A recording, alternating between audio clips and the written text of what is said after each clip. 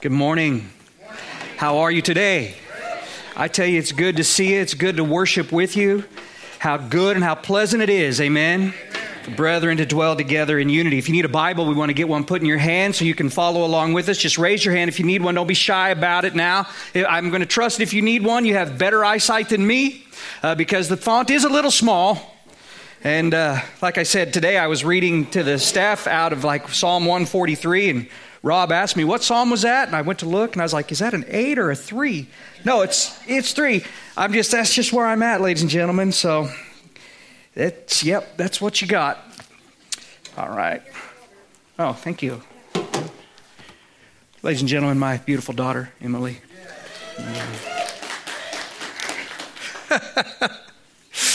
Oh. You guys ready? I tell you, I'm ready to get in God's Word. So let's take our Bibles, turn in them, or click over in them, whatever you have, to 1 John. We're just going to look at a few verses, but rich verses today. 1 John chapter 3, verses 1 through 3, in a message that I've entitled, What We Are, What We Shall Be, and What We Should Be. And so with that, let's take our hearts to the Lord. Father, once again, we just thank you for your goodness, your graciousness, your mercy, O God. And we need you, Lord, to speak to our hearts. Not only to speak to us, Lord, but to work change in us. And so I pray, God, that you give us ears to hear you and that we have a heart that's ready to respond appropriately to you. And we'll give you praise in Jesus' holy name. Amen. Well, last time we left off, we were thinking through familial likeness. That reality of when someone is born of another, there's typically what we refer to as a family resemblance. You know, we tend to take after our parents in some form or some fashion. And John was bringing insight to the fact of what's true physically is also true spiritually. And in verse 29 of chapter 2, look with me, he said, if you know that he is righteous, you know that everyone who practices righteousness is born of him. You and me, we can say we're in Christ, that we've been born again, that we know the Lord and all the rest. But the simple truth of the matter is that if our lives don't reflect that reality on the basis not of what we say, but of what our lives display, well, you know, perhaps you've trusted in the church or you've jumped through some religious hoops. Maybe you've prayed a prayer. Maybe you were baptized, but you've not been born again of the Spirit of God. Because God is righteous. And if his nature lives in us, although we will not perfect righteousness, surely we will, as his children, practice righteousness. And John is wanting us to know that the way that we recognize other believers is not by their lips, but rather it's by their lives. If we're born of God, we will take after our Heavenly Father. And that's the train of thought that John is on as we enter now into chapter 3. And what we discover, guys, is that John was just so taken aback. He was just so awestruck, overwhelmed, understandably and appropriately so, that by the sheer fact that we as believers aren't only saved by God, but that we are in truth the children of God. And he's thinking, as long as we're on this subject, I want you to set your mind on what that says about God. So let's turn our attention to the very first verse. I'll tell you what, let's read all 3 verses and we'll come back and we'll kind of think through it, meditate on it. Sound okay? So let's turn our attention to verse 1, chapter 3, 1 John. Behold, what manner of love the Father has bestowed on us, that we should be called the children of God. Therefore, the world does not know us because it did not know him. Beloved, now we are the children of God, and it has not yet been revealed what we shall be, but we know that when he is revealed, we shall be like him, for we shall see him as he is. And everyone who has this hope in him purifies himself just as he is pure. Well, I trust that you picked up on what I was putting down.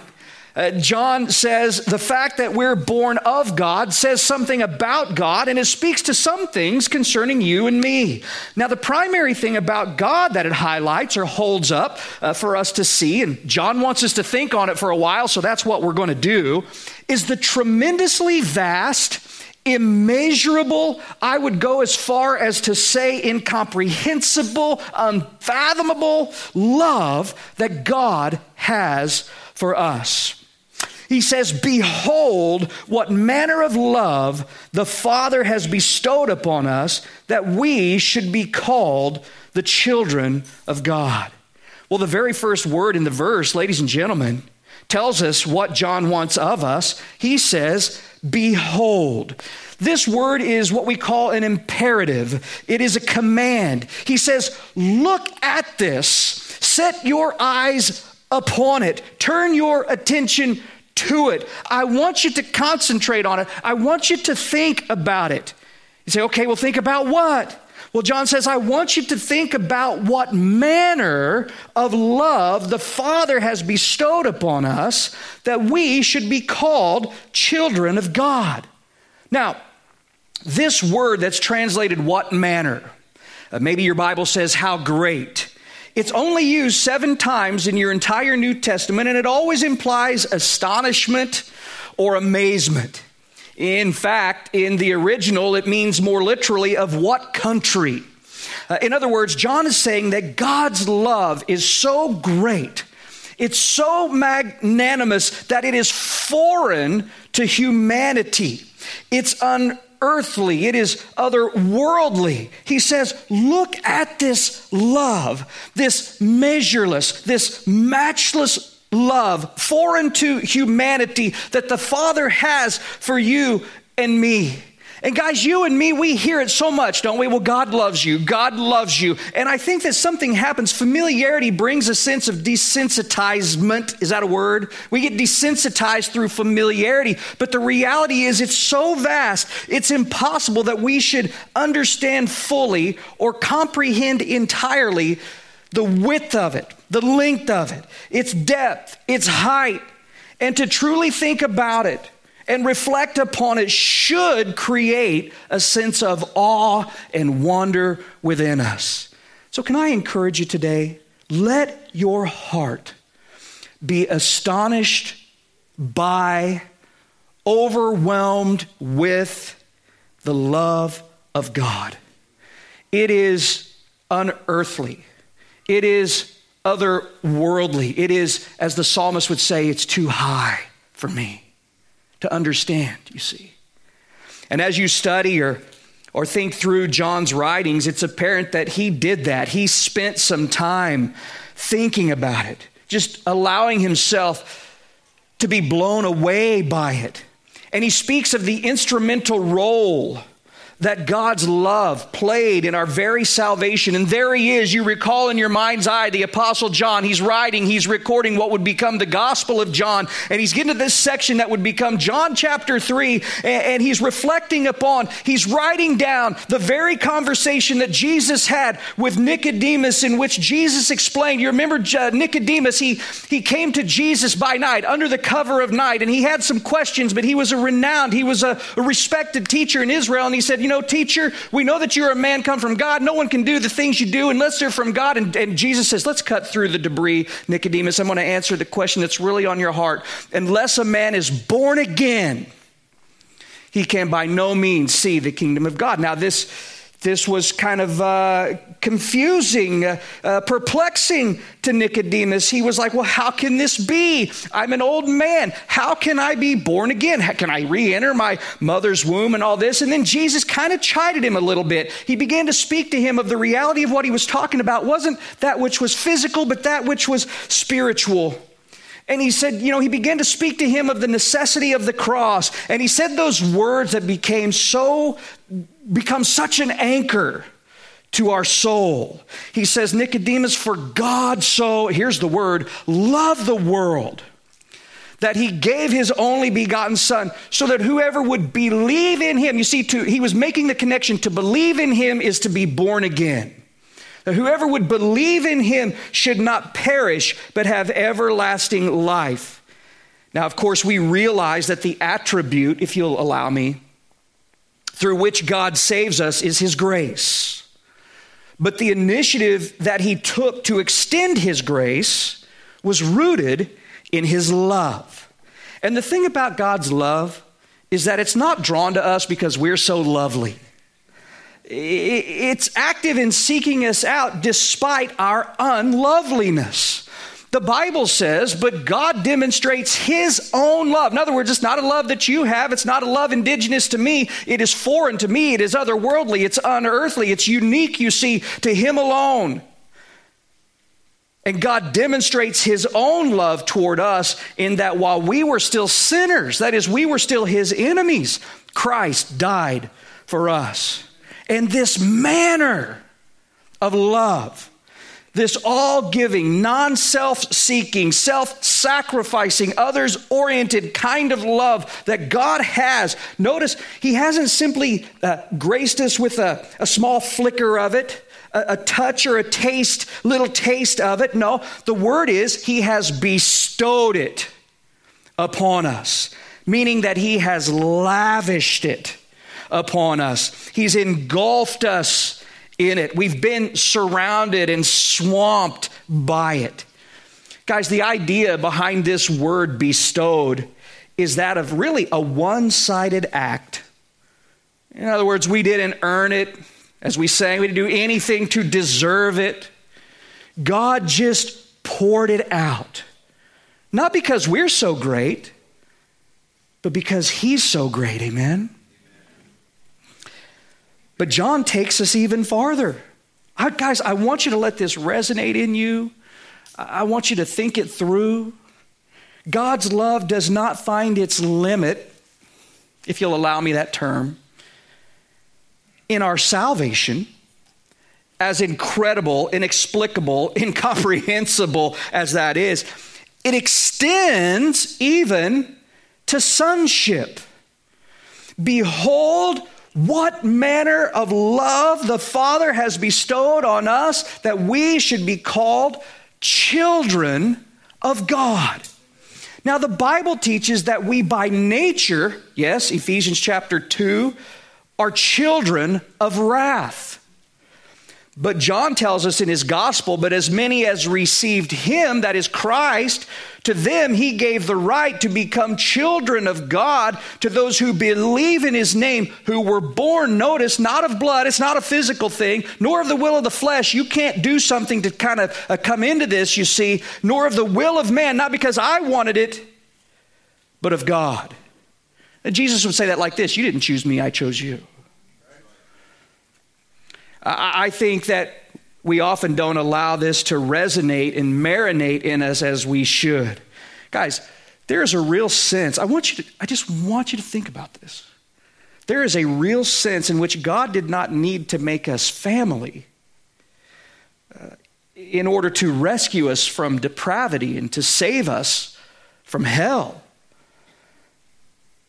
Imagine a scenario. There you are. You find someone maybe out on the street, whatever. They have nothing. They're totally destitute.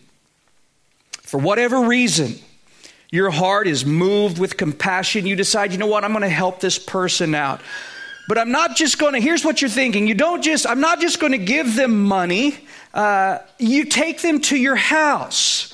And you don't just allow them to shower off and clean up. You say, you know what? I'm going to allow you to live in my guest house out back, if any of us had one. We're talking here, right? I'm going to allow you to live in my guest home. And I'm not just going to stock your fridge. You're going to eat at my table every night, every evening for the rest of your days. Well, guys, I think that anyone would look at you and say, you know what? You have gone far and above the call of duty.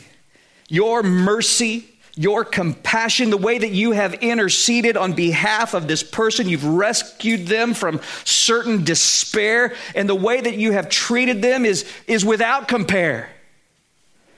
But ladies and gentlemen, God did more than that.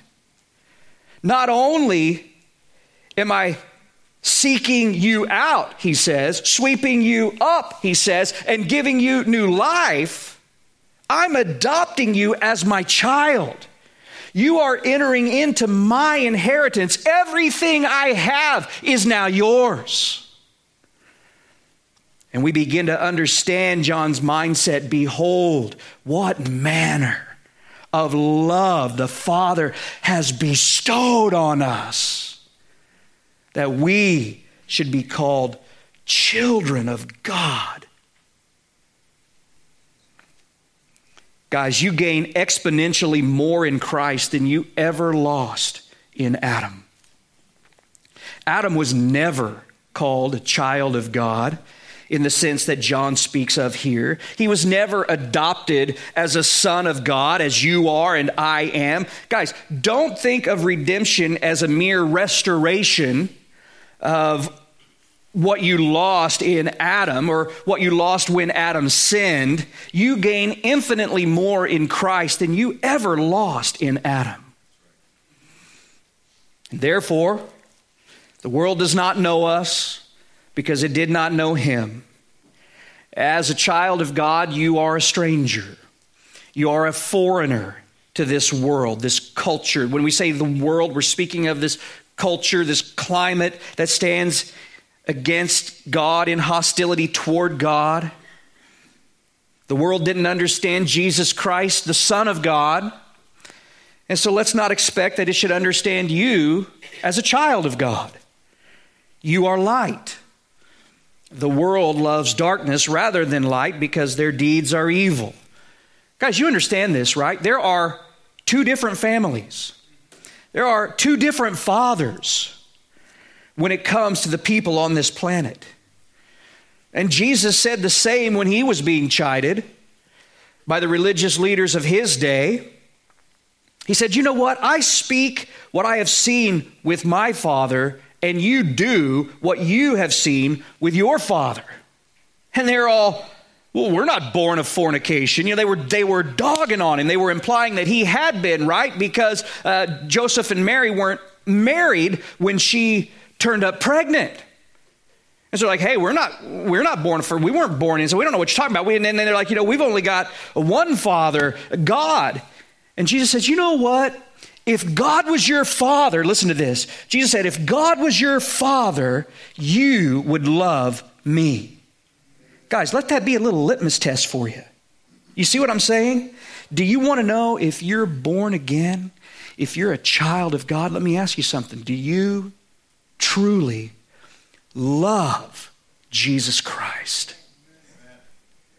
Because if God is your father, you will love Jesus.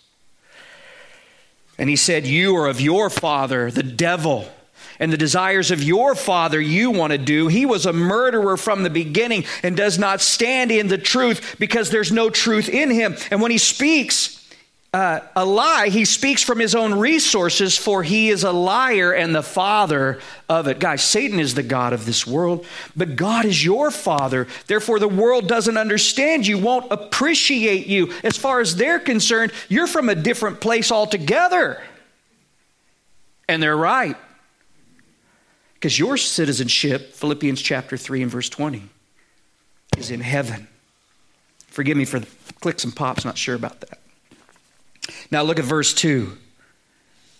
He says, beloved, now we are the children of God, and it has not yet been revealed what we shall be, but we know that when he is revealed, we shall be like him, for we shall see him as he is. Now in verse 1, John speaks of what we are. Here in verse 2, he speaks to what we shall be. Guys, he's talking about your destiny as a child of God. And as he begins to lean in to your destiny, he underlines or emphasizes once again what you are presently.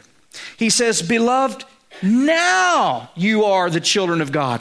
Behold what manner of love the Father has bestowed on us that we should be called the children of God. And beloved, now, it's right now. You don't have to, here's the idea, guys. It's not something that you one day will be, perhaps hope to be. It's what you are in Christ currently. You are a child of God.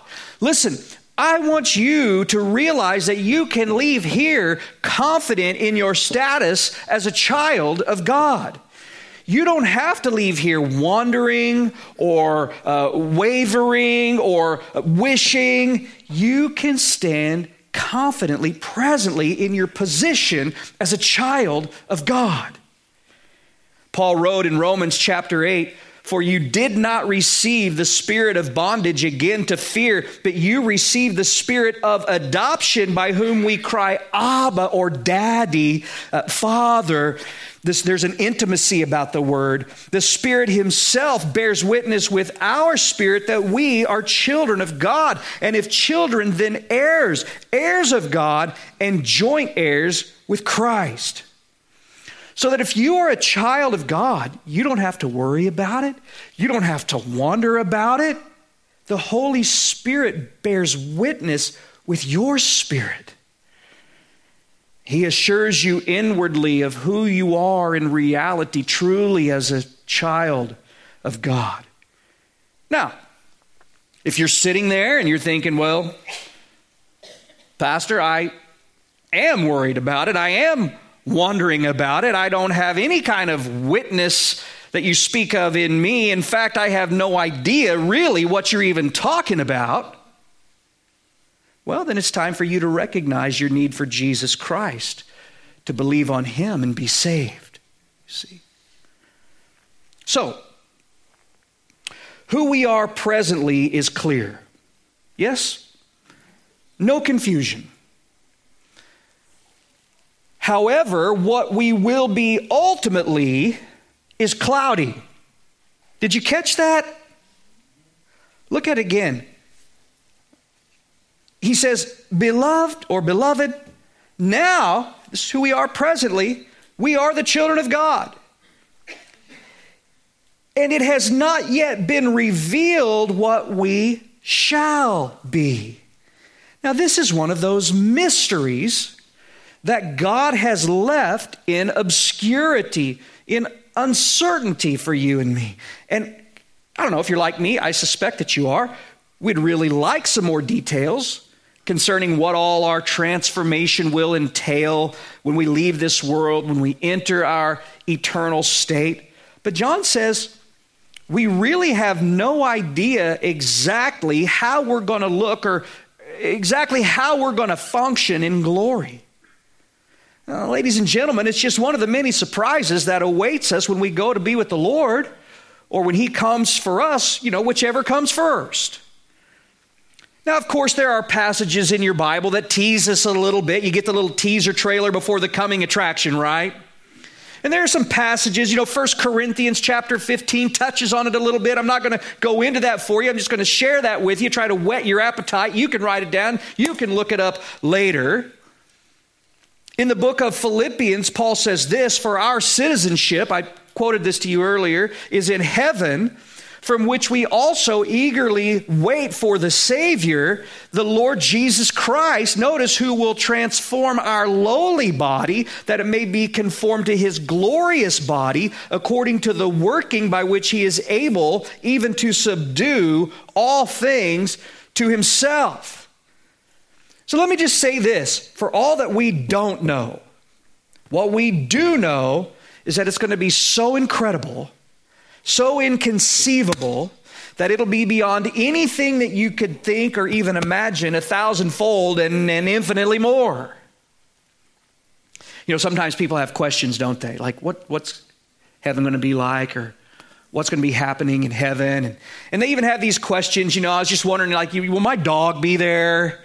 Or what will my relationship with my spouse be like, and things like that. Guys, I'm sorry about all these pops. I don't know. It just must be something going on here.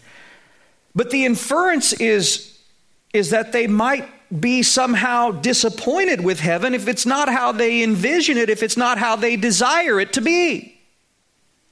Well, I'm here to tell you, it's not how you envision it. It's not how you desire it. It's infinitely greater than what you could ask or even imagine, and you will not be disappointed. One thing we do know, John says, is that when He, that is Jesus, is revealed, whether that's, again, you standing before him or him returning for his bride, the church, he says, we shall be like him, for we shall see him as he is. Ladies and gentlemen, how does that sound? How does that grab you? Are you with me? Now, we may not know many things about our glorified state, but this thing we know, we're going to be like Jesus. Now, not in the sense that you'll be God, or that you'll be absorbed into some kind of God consciousness, like some state of nirvana or some nonsense like that. But you will be perfectly without sin. You will be perfectly holy and righteous. You will be perfect in love. You will have your glorified, resurrected body. You've been sown in corruption. You'll be raised incorruptible. You've been sown in weakness. You'll be raised in power. Oh, you'll still be you. God won't do away with your personality. You'll be known even as you are known, but you'll be brought into the full stature of perfection. You'll be like Christ. By the way, you do realize that's the plan of God for your life, right? I mean, I just want to make this clear as long as I have your attention, because some would have you believe that God's great plan for your life is to give you health, to give you wealth, to bring you comfort in every circumstance, happiness in every relationship. I'm just going to tell you that is not what the Bible teaches, alludes to, or even implies.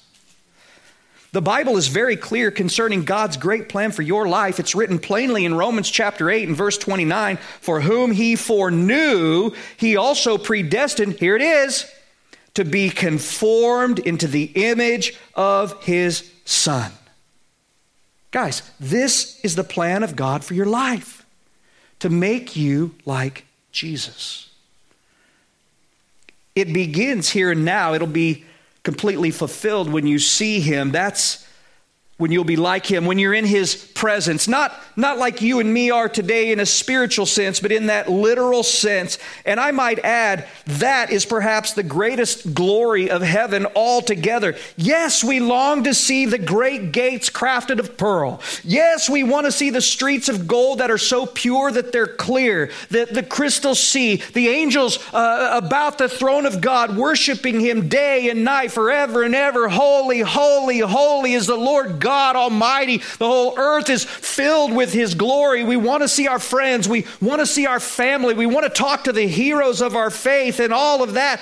But the greatest glory of heaven is surely to be in the unhindered, unrestricted, unobstructed presence of Jesus. For now, we don't see him as he is. We have more of an obstructed view, don't we? Paul put it like this. He said, for now we see in a mirror dimly, but then face to face. Now I know in part, but then I shall know just as I also am known. Now, in Paul's day, a mirror wasn't a perfect reflection like you have today. It was just a piece of polished metal, you know. And so it was always a bit grainy, maybe a little wavy. It was somehow distorted. It wasn't a perfect picture. But the day is coming, John is saying, when we will see him with perfect clarity. Ladies and gentlemen, when we all get to heaven, what a day of rejoicing that will be. And when we all see Jesus, we'll sing and shout the victory. And it should be found in your heart to be like Jesus. And if you do long to be like Jesus, guess what? It'll show in your life now. And it'll be realized in eternity. Now, if you don't really want to be like Jesus, that'll show in your life right now as well. I would go as far as to say that to the extent that you truly see him, to that same extent, you are like him. And we long for the day that we see him as he is. Amen. Now look at verse 3, guys. We're almost finished. And everyone who has this hope in him purifies himself just as he is pure. So If verse 1 is what we are, and verse 2 is what we shall be, then verse 3 is what we should be. Knowing that the day is coming when you will see Jesus, when we will be made like Jesus for all eternity, that should serve as an incentive to lead a holy life presently. Are you following me? It should impact us in a way that serves to clean up our lives morally. We're going to close that if you want to move up here. God, listen to me. God has given all that He has to make you His child. Not because He had to, but because of His great love for you.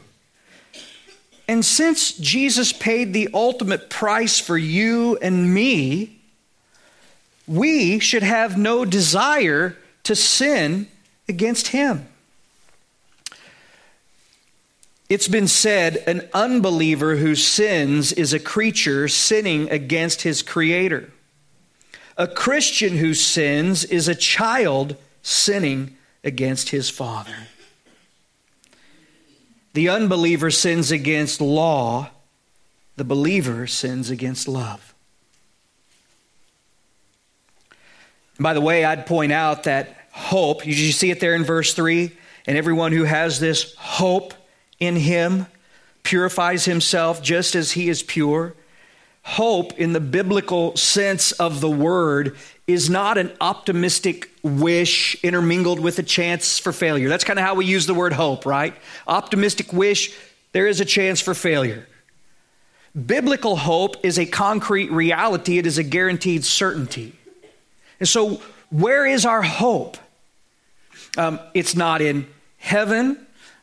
It's not in a place. It's not in money or some kind of success financially or politically or militarily or technologically or whatever the case may be. We don't hope in good health, the creature comforts, the acquiring of material things, and we certainly don't hope in ourselves. Guys, my hope is built on nothing less than Jesus' blood and righteousness. I dare not trust the sweetest frame, but wholly trust. Come on. In Jesus' name. Our hope is in Jesus Christ. And can I just say that if your hope isn't in Jesus Christ, then truly you have no hope. You are without hope, being without God in the world. Turn from your sin. Trust in Jesus Christ. And you will be called a child of God. Father, we are blessed and blown away by the overwhelming display of love that you have shown in making us your children. God, I pray that you help us to lead lives becoming of you. And we're excited to think of what you've prepared for us, what awaits us in your presence. But most of all, Lord, we just can't wait to see you as you are and to be in your presence forevermore. And even so, we pray, come, Lord Jesus. Guys, while our heads are bowed and our eyes are closed, we're here in kind of this posture of prayer. If you don't have that hope, that assurance, that witness within your spirit that you are a child of God, well, I'd encourage you not to leave here without it. You have been born physically. That's only half the equation. You must be born again as by the Spirit of God, Jesus said. And that transformation takes place through simple faith. Just call upon the Lord. Believe in the Lord. and you will be saved. You will be, well, our word for the day is born again. You say, well, how does that work? I don't know exactly. Truly, it is a mystery. But we trust God completely for His word. And Jesus said, for God has so loved you that He gave His only begotten Son for you, that if you would just believe in Him, you never perish, but have everlasting life. Guys, God did not send His Son into the world to condemn the world, but that the world through Him might be saved. And so if the Lord's knocking on the door of your heart today, I don't care how old you are, how young you are, where you've been, what you've done, what circumstance happened to find you in this place today. All I care about is your heart, His home. Does He have your heart in His hand? And if you say, man, you know what? I don't think He does. Well, then let's take care of that today. If today is the day of salvation for you, I'm just going to ask you to raise your hand. When I see it, I'll say so. You can put it back down. But I just want to give you a moment to say, you know what? Today is my day. And I'm not going to delay. I'm not going to put it off. I'm hearing His voice. I'm not going to harden my heart. I'm going to open my heart. Anyone at all?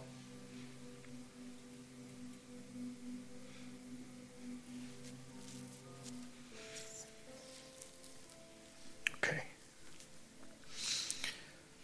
So, Father, we thank You today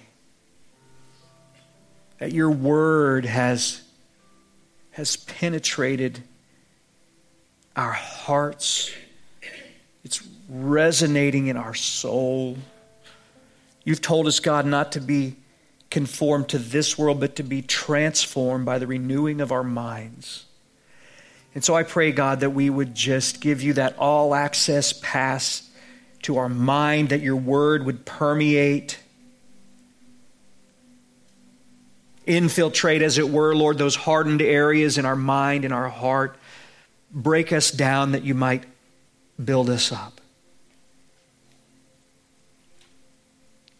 That You might make us, Father, like Jesus.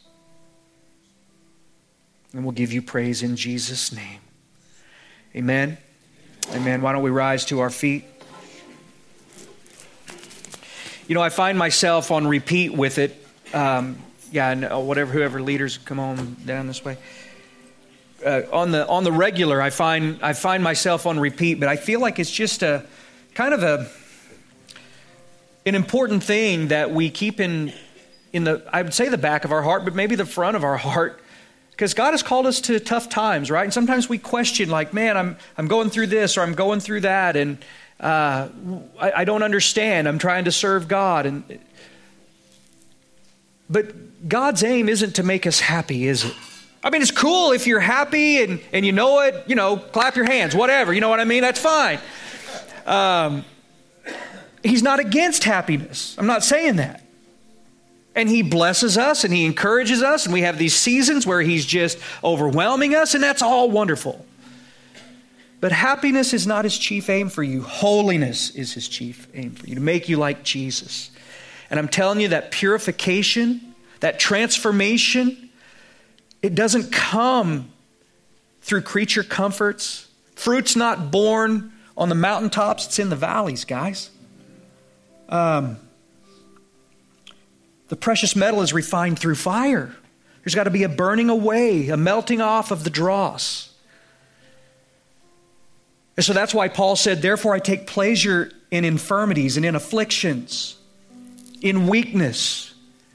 Because when I'm weak, then He is strong, that the power of Christ might rest upon me. And so I don't know if that's for you today. I trust it's for someone, maybe a few of you here today, but just be encouraged. Look to the Lord, trust in the Lord, man. He has begun a good work in you. He's going to finish it. And if you have any need for prayer, that's why we assemble down here, just to avail ourselves to you, whatever your need may be. We just want to encourage you, be a blessing to you. And so we encourage you to take advantage of that. As we dismiss you, just come be prayed for. So, Father, once again, we just thank You for Your love and Your grace, Your word. You're so good to us, Lord, that we behold the manner, the unearthly, otherworldly, just foreign to us, really, kind of love that you have lavished and just swamped us and engulfed us in, that we would be called, that we would become your children. Wow. And now, what can we say? But that we thank you and we love you. And Lord, forgive us when we fail you. Help us, Lord, to lead lives that honor you. We want to live for you, not sin against you. And so, Lord, purpose in our hearts to lead lives of holiness and righteousness, light in this dark world to which you've called us. And we'll give you praise in Jesus' name. Amen? Amen. God bless you guys. Have a wonderful Sunday. And we'll see you next time.